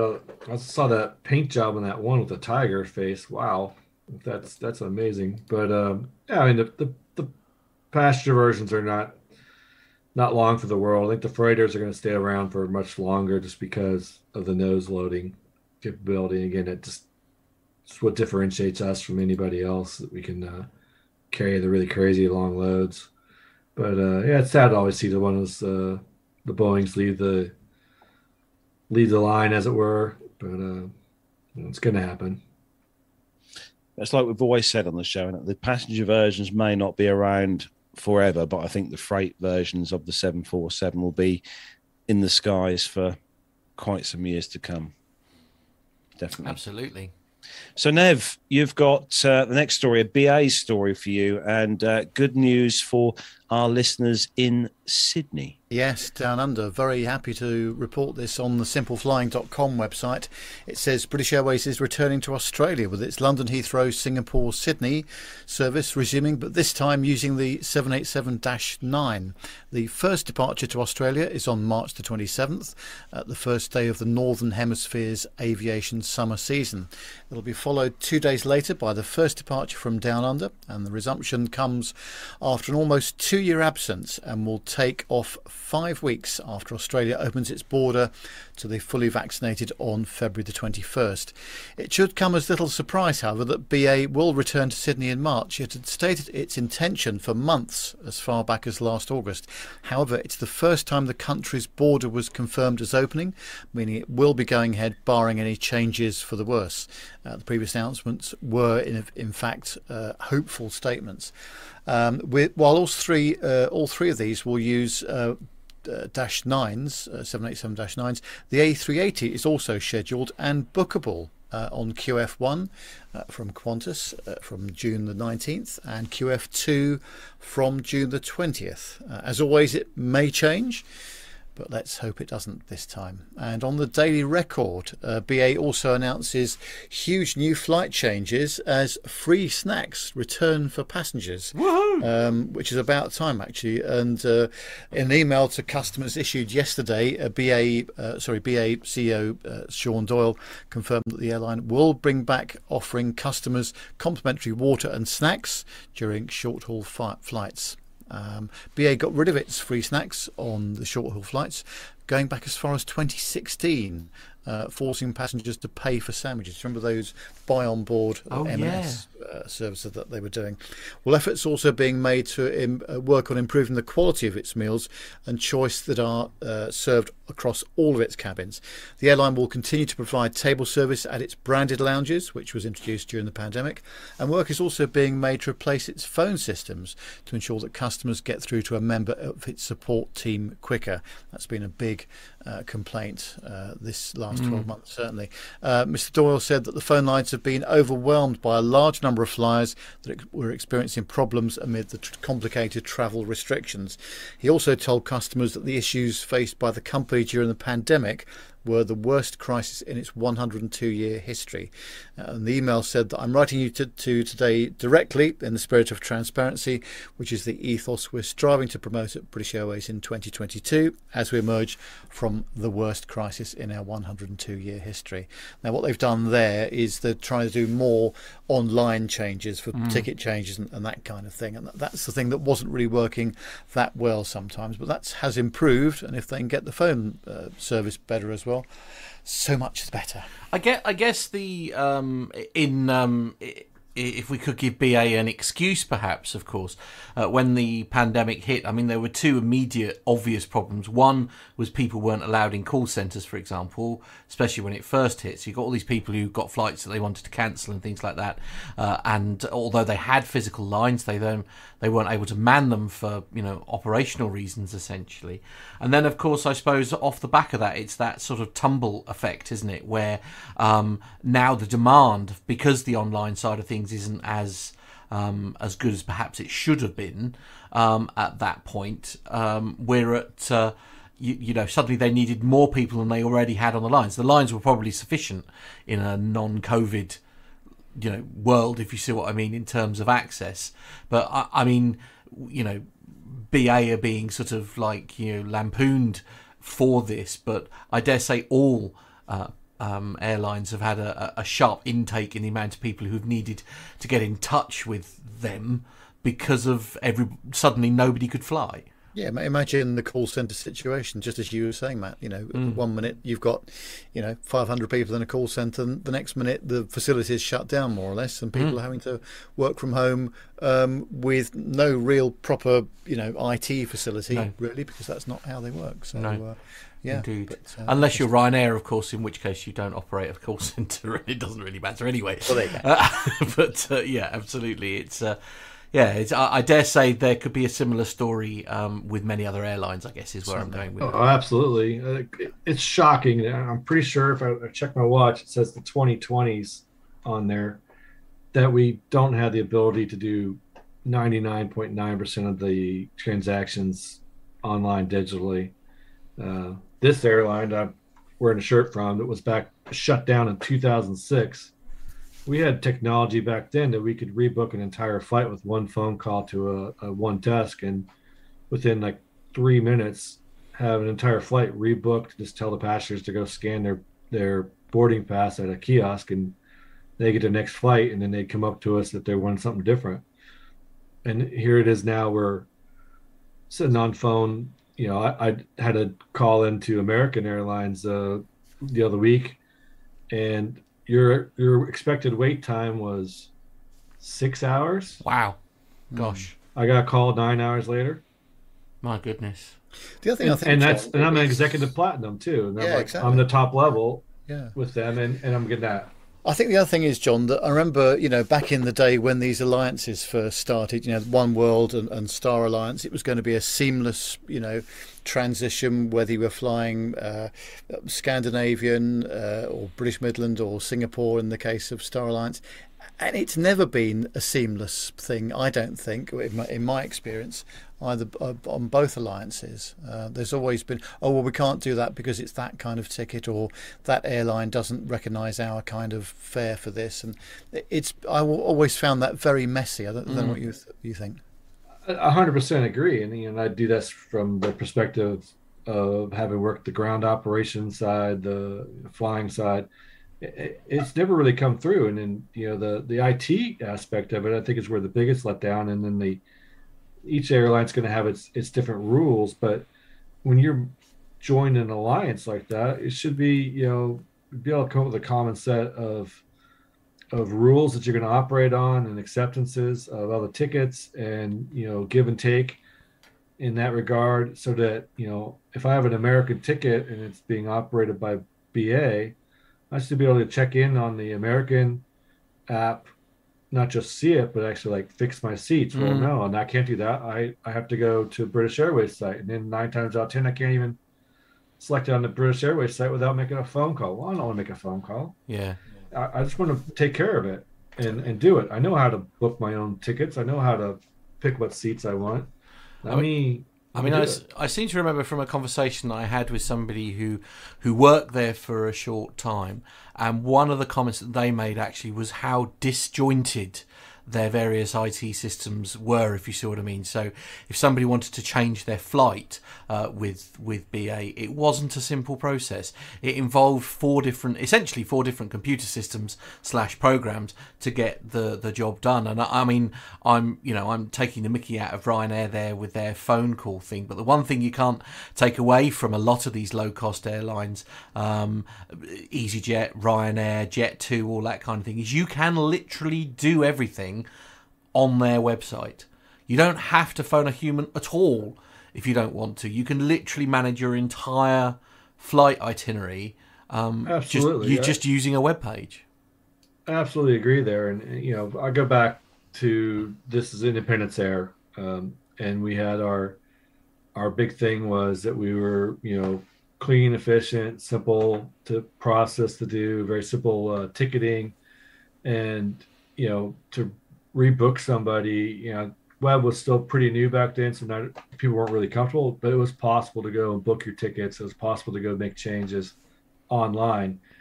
If you're at the airport, it was seconds. You could walk up to somebody and go, "Oh, I want to try this flight. Let me," and I just look and see if that flight was open. And with, I think, a total of 9 keystrokes, so 6 for the PNR for the passenger name record, and then the date confirmation, and then yes to print the boarding card, I could rebook somebody on another flight. Yeah. And that was all done essentially by a pilot who scripted it out. So in the background, there was mad computer typing going on, but me at the keyboard, I just watched the screen scroll as fast as it could go. The front-facing element of it is slick. And it was easy and efficient. And I can recall when I was doing the maintenance stuff, we used to have an all-hands-on-deck policy when stuff would go wrong. And we both happened to be at the airport together. And I think our plane had actually returned to the airport for a pressurization problem. So we're doing this whole rebooking. Well, I taught my boss in something like 2 minutes how to rebook passengers, and he was happily going at it. Yeah. Why can we not bring technology up to that level where people can do it? Anytime I need to get stuck with weather or any kind of maintenance issues or whatever, and I try to rebook myself, and it gives me the option on my little app on my phone, it's useless. It's crushed. You can't do it. And that's all the major airlines that I've dealt with in the U.S. And I wouldn't have to do with a foreign one, but no. So going back to obviously this story here where we're talking about BA, do you think possibly, Nev, some of this issue, if you like, is almost because the airline has been around for so long, and so it's a little bit, in some respects, if the system isn't broke, why fix it? Do you know what I mean? Is it possibly something to do with that? There's a bit of that, but I think the overriding thing as a punter, from my point of view, the most difficult thing to work out is the price of your airline ticket. Yeah. And if you look at how the price is broken down, if you take a simple single sector flight, even within the same country, Heathrow to Edinburgh, for example, just have a look at the breakdown of the flight costs now, the air passenger duty, the airport tax, this, that and the other. You start adding all that into intercontinental routes, going to the US, plus some internal flights maybe as well, and the complexity of working out how much your flight is going to cost you, let alone if you start to get into changes, down route or individual sectors. The level of complexity is very high indeed, especially, and the reason for it is, of course, different flights attract different fares, and so you're into a whole world of pain before you even start. So having said all of that, I think John's exactly right. The infrastructure must be built with this kind of situation in mind, so that people can change their flights easily and know what the cost of that is, and make a payment on their Amex card to do it, for example. And of course, I should just say here, obviously, recently, Nev, obviously, you have had to make those phone calls to BA to change flights or cancel them. And to be fair, once you've got through, the experience has always been very positive. Oh, I've got no complaints at all. It's taken me 45 minutes probably on hold, but I have heard anecdotally some horror stories with people, as John mentioned, hanging on for hours. But as you say, people don't want to pick up the phone to do this stuff. We've got the front end interface and the technology to do all this. We need to do more of that, also to take the pressure away from the call centres. Yeah, absolutely. Well. I would say more succinctly, it's a lack of executive vision. They don't have a really good, clear vision of what they need to do going forward to meet the new needs of this new world we're living in, to deal with the passengers and provide good customer service. And they need to make that commitment, both in terms of their IT infrastructure, cost, but also the design of how they're doing their ticketing, their marketing, their ticketing prices are just insane. In the US, you can have a 200-seat airplane that has 250 ticket prices. Yeah, absolutely. It's ridiculous. Yep, indeed. Couldn't agree more. Right. So, Matt, you've got the next story, and we haven't had a good fight on the show for a while. No, we haven't. So, no, indeed. Yes, let's get stuck in, shall we? Literally, themirror.co.uk is our source for this story, and the headline is Tenerife holidaymakers detained for 90 minutes on airport tarmac, sparking fury. Travellers on a flight returning from the Canary Islands were furious after being detained for 90 minutes after they arrived back in the UK. Holidaymakers on the Jet2... Oh, dear, poor Jet. I feel really sorry for Jet2 from Tenerife. Said airport authorities offered no explanation for why they'd been left sitting on the tarmac in transit buses airside. The trip went smoothly, with passengers disembarking as usual on Saturday evening, February the 5th, until they found themselves inexplicitly unable to leave the buses. Left in the dark as to why they'd been held up, many became frustrated at their poor treatment. One passenger even reported that police had to be called to calm down the volatile situation. They described how after 30 minutes of being stuck on the bus at East Midlands Airport, travellers were moved to a separate part of the airport where staff continued to hold them. Derbyshire Live reports. In essence, we left the aircraft around 7 p.m. And were loaded into the usual transit buses, but remained in there for about 30 minutes with no explanation as to why. We were then told that for public health reasons we were not being allowed to leave, and instead were taken to a large hangar hall at the far end of the airport. The passenger added many people were getting very irate and it became very volatile, so police were called to calm things down. Another half an hour went by and everything's just reset, so I've lost the story. One moment, caller. I'm having to scroll all the way down to the bottom again. There was no reason, so another half hour went by before the frustrated passengers were finally loaded back onto the buses and taken to passport control. Yet there was still no reason forthcoming from whether the airport authorities or the airline were as to why they'd been held. The customer said after a further 30 minutes we were loaded back onto the buses and finally allowed into allowed to pass through passport control. There was little information given as to why we'd been detained, but we finally left the airport almost 90 minutes after leaving the plane, and it was raining. Oh no. They added, I felt sorry for the junior staff trying to make an increasingly volatile situation the way it had been handled by the airport, and Jet2 left a lot to be desired. Now, the only thing with this story is we still don't know the reason why they were being held. No. Well, Nev, you thought that last night we were having the discussion about this, you thought maybe someone had pox and they didn't know who it was, and, weird... It never ceases to amaze me that, as I've mentioned before, you would think the difficult bit, wouldn't you, is doing Mach 0.8 through the air. But the difficult bit is ground handling, ops, getting people on and off the plane and getting to where they've got to go. Now, there's obviously a lot of complexity with this story, the answer of which we don't actually know yet, but I'm sure there will be an answer at some point. It's hard work and very frustrating for those folks concerned, I would imagine. Indeed. Well, hardest part of a flight is the first 300 feet and the last 300 feet. Yeah, you got it. True that. Right. So the last story in the commercial segment this week, and it's an and finally story. We like an and finally story in this show. For those of people who love plane spotting, I know there's a few of us here that like to go and check out the aircraft, but this is a bit of a different one.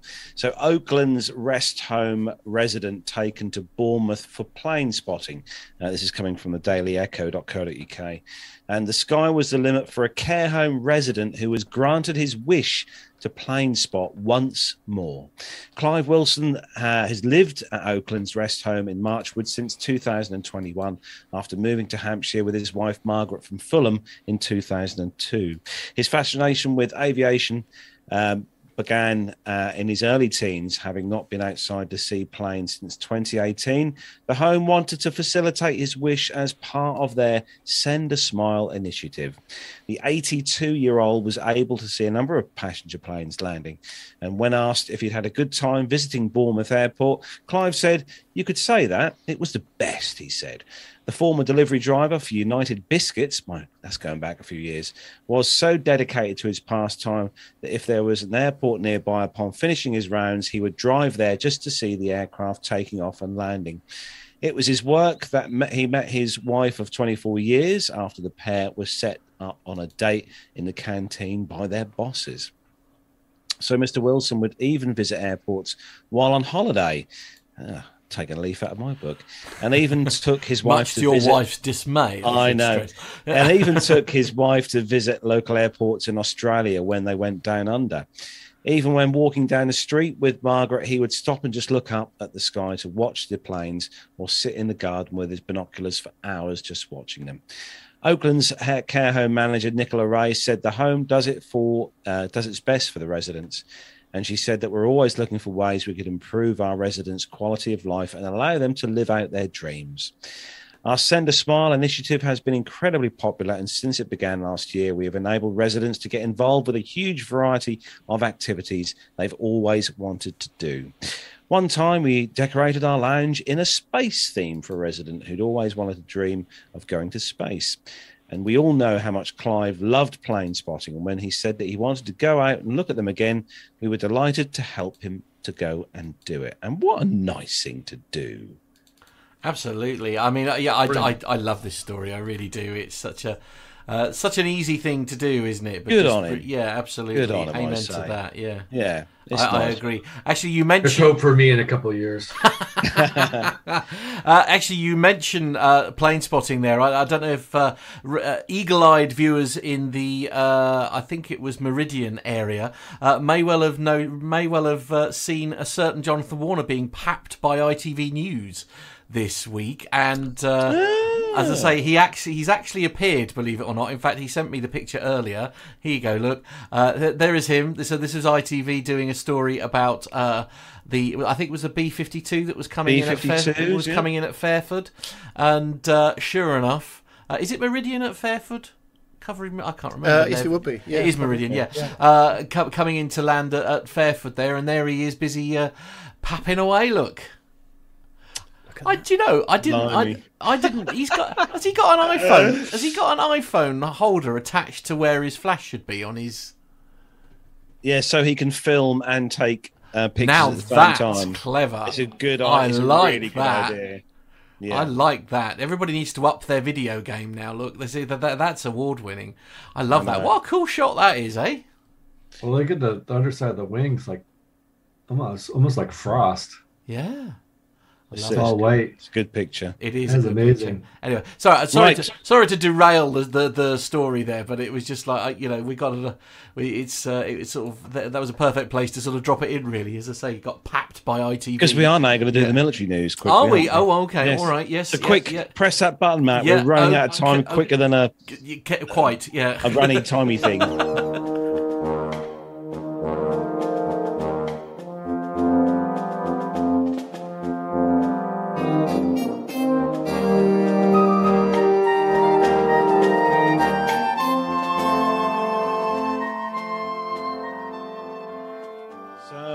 This first one comes to us from thefirstnews.com and a Ukraine-Russia update. So we've got American F-15 fighter jets arriving in Poland. American F-15 combat aircraft flew into the 32nd Tactical Air Base in Tarsk, central Poland on Thursday this week to take part in NATO air policing missions in the airspace of the Baltic states. NATO countries are supporting Estonia, Lithuania and Latvia, which lack warplanes able to patrol their airspace. The mission is currently in its 58th deployment, with Poland contributing to Orlik contingent for its 10th time. Also this week, American F-15 fighters arrived at the Tarsk Air Base, where they'll be supporting the eastern flank within the framework of the NATO air policing mission. The Defense Ministry said on Twitter, the aircraft will stay in Poland until the end of February. And also Baltic air policing aircraft are often used to identify Russian aircraft flying to and from Russia's Kaliningrad exclave, according to NATO. And the Russian planes often approach alliance airspace without communicating to flight control or submitting flight plans, and with their locators and identification transponders turned off. No surprise there. The mission is controlled by NATO's regional multinational air defense command in Udem, Germany. And this next story is UK Defence Journal. This one comes from American bombers arriving in Britain.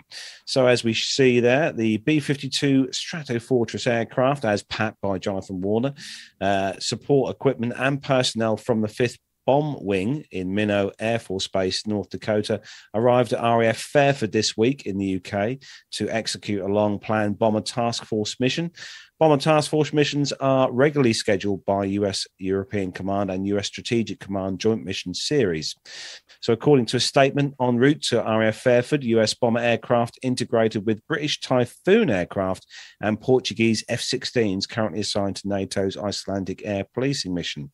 Bomber aircraft also integrated with British Joint Terminal Attack Controllers, or JTAC, to conduct bilateral close air support training.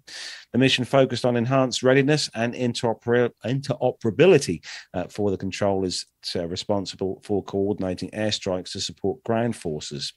Regularly integrating with our allies, they said, improves the cooperation and operational capacity and capability and interoperability occurring since 2018. Bomber relations through Europe maintain the readiness to execute a wide variety of missions across 2 continents, sustaining peace through deterrence. Now, I know things are starting to get rather heated across in the Ukraine at the moment. I think we're literally just waiting to see the next big story break on Sky News when something happens there. I know, right? Yeah. I thought this was all Worrying behind times. us, you know. I thought everybody had grown up.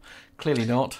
So, Nev, you've got the next one, and this is about Armando's favourite helicopter. It is, yeah. It says that the Okinawa's government requests US Marine Corps to cancel training using Ospreys. The US Marine Corps stationed in Japan's southernmost prefecture of Okinawa announced on February the 7th that it will conduct training using Osprey and other military aircraft from February the 8th to the 13th, and that the prefectural government responded on the same day by requesting that the Marines, the Okinawa Defense Bureau and other authorities cancelled the unprecedented large-scale training at the Naha port facility located in an urban area. Okinawa's Governor Denny Tamaki criticised the move at a February the 7th press conference, saying that the Naha port facility is right next to the city area and also near Naha Airport, where many civilian aircraft arrive and depart. It will amplify the anxiety among Okinawans and impose further base burdens. It's totally unacceptable. The US Marine Corps announced to the media that it would conduct the training, but the prefectural government did not receive contact from the US military or the Minister of Defence's Okinawa Defense Bureau. According to the announcement, about 250 members of the 31st Marine Expeditionary Unit, which has got its headquarters at the US Marine Corps Camp Hansen in central Okinawa, will participate in the training to hone their skills in humanitarian assistance and evacuation of non-combatants. In addition to the Ospreys, helicopters such as the CH-53E and UH-1, as well as US Navy ships, will also participate in the training. The Marine Corps explained some weapons and military vehicles may be visible from outside of the base during the training. The Japan-US Joint Committee Agreement, known as the 515 Memo, which set the conditions for the use of US military bases when Okinawa was returned to mainland Japan in 1972, described the main purpose of the Naha port facility as port facilities and oil storage. According to the prefectural government, Okinawa Defense Bureau Director General Isao Ono told Okinawa Vice Governor Kilcharo Jahana, who requested that the training be cancelled by phone. Aircraft training is not excluded in the 515 memo, and it is difficult to ask the US side to cancel it. A difference of opinion there.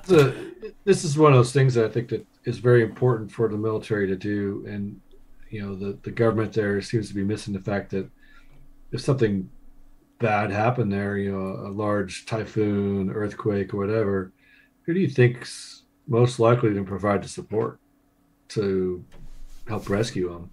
And it has in the past. Yeah. And it's very important for them to exercise these plans. It's probably a plan they have to utilize that port as their staging area to bring in ships, bring it out wounded. And if you don't exercise it and test it in the real world, you don't find out what the problems are, and you can't fix it. And you can't do it in the real life when there's even more variables going on. Mm. Yep, absolutely. There's not much in the way of simulators that could deal with that situation, I would imagine. So, yeah. No, that is true. Matt, you've got the last one here, and this is about a helicopter that featured in a film that I rather like. Right, okay. Yes, this is the defencenews.com, and the headline is, for the first time, the Black Hawk helicopter. Oh, you mean Air Hawk, or whatever was it? No, Black Hawk Down. Oh, awesome right. film. Oh, okay. All right. Awesome film. Yep. Anyway, Black Hawk helicopter flies without anyone on board. Ooh. A UH-60 Alpha model Black Hawk helicopter flew for the first time entirely unmanned as part of the Defence Advanced Research Projects Agency Aircrew Labour in Cockpit Automation System. Wow, that really rolls off the tongue, doesn't it? We'll call it ALIAS for short. That program. So this is Sikorsky announced on the 8th of February. Lockheed Martin owned Sikorsky and DARPA have been working on the ALIAS for roughly 6 years, but have always had a pilot in the aircraft just in case, even if the helicopter performed the flight entirely on its own. There's a switch in the helicopter called the 210 switch. Igor Chapinski, who is the director of Sikorsky Innovation, told reporters during an 8th of Feb virtual press briefing. The switch indicates how many pilots are present in the aircraft. For the first time before the flight, it was turned to 0. For 30 minutes, the Alias Black Hawk flew without anybody inside over Fort Campbell, Kentucky on the 5th of February, and then again on a shorter flight on the 7th of February. The aircraft performed pre-flight checks, took off and ran through a simulated light detection and ranging system depicting the congested and complex New York City skyline. The 14,000-pound aircraft responded autonomously to the simulated skyscrapers weaving through Manhattan, according to Chekapinski. Then the aircraft landed by itself. With reduced workloads, pilots can focus on mission management instead of the mechanics. Stuart Young, who is the program manager of DARPA's Tactical Technology Office, said this unique combination of autonomy software and hardware will make flying both smarter and safer. DARPA and Sikorsky have together invested roughly $160 million in the Alias program. The plan is to wrap up the program by the end of the year, Young said.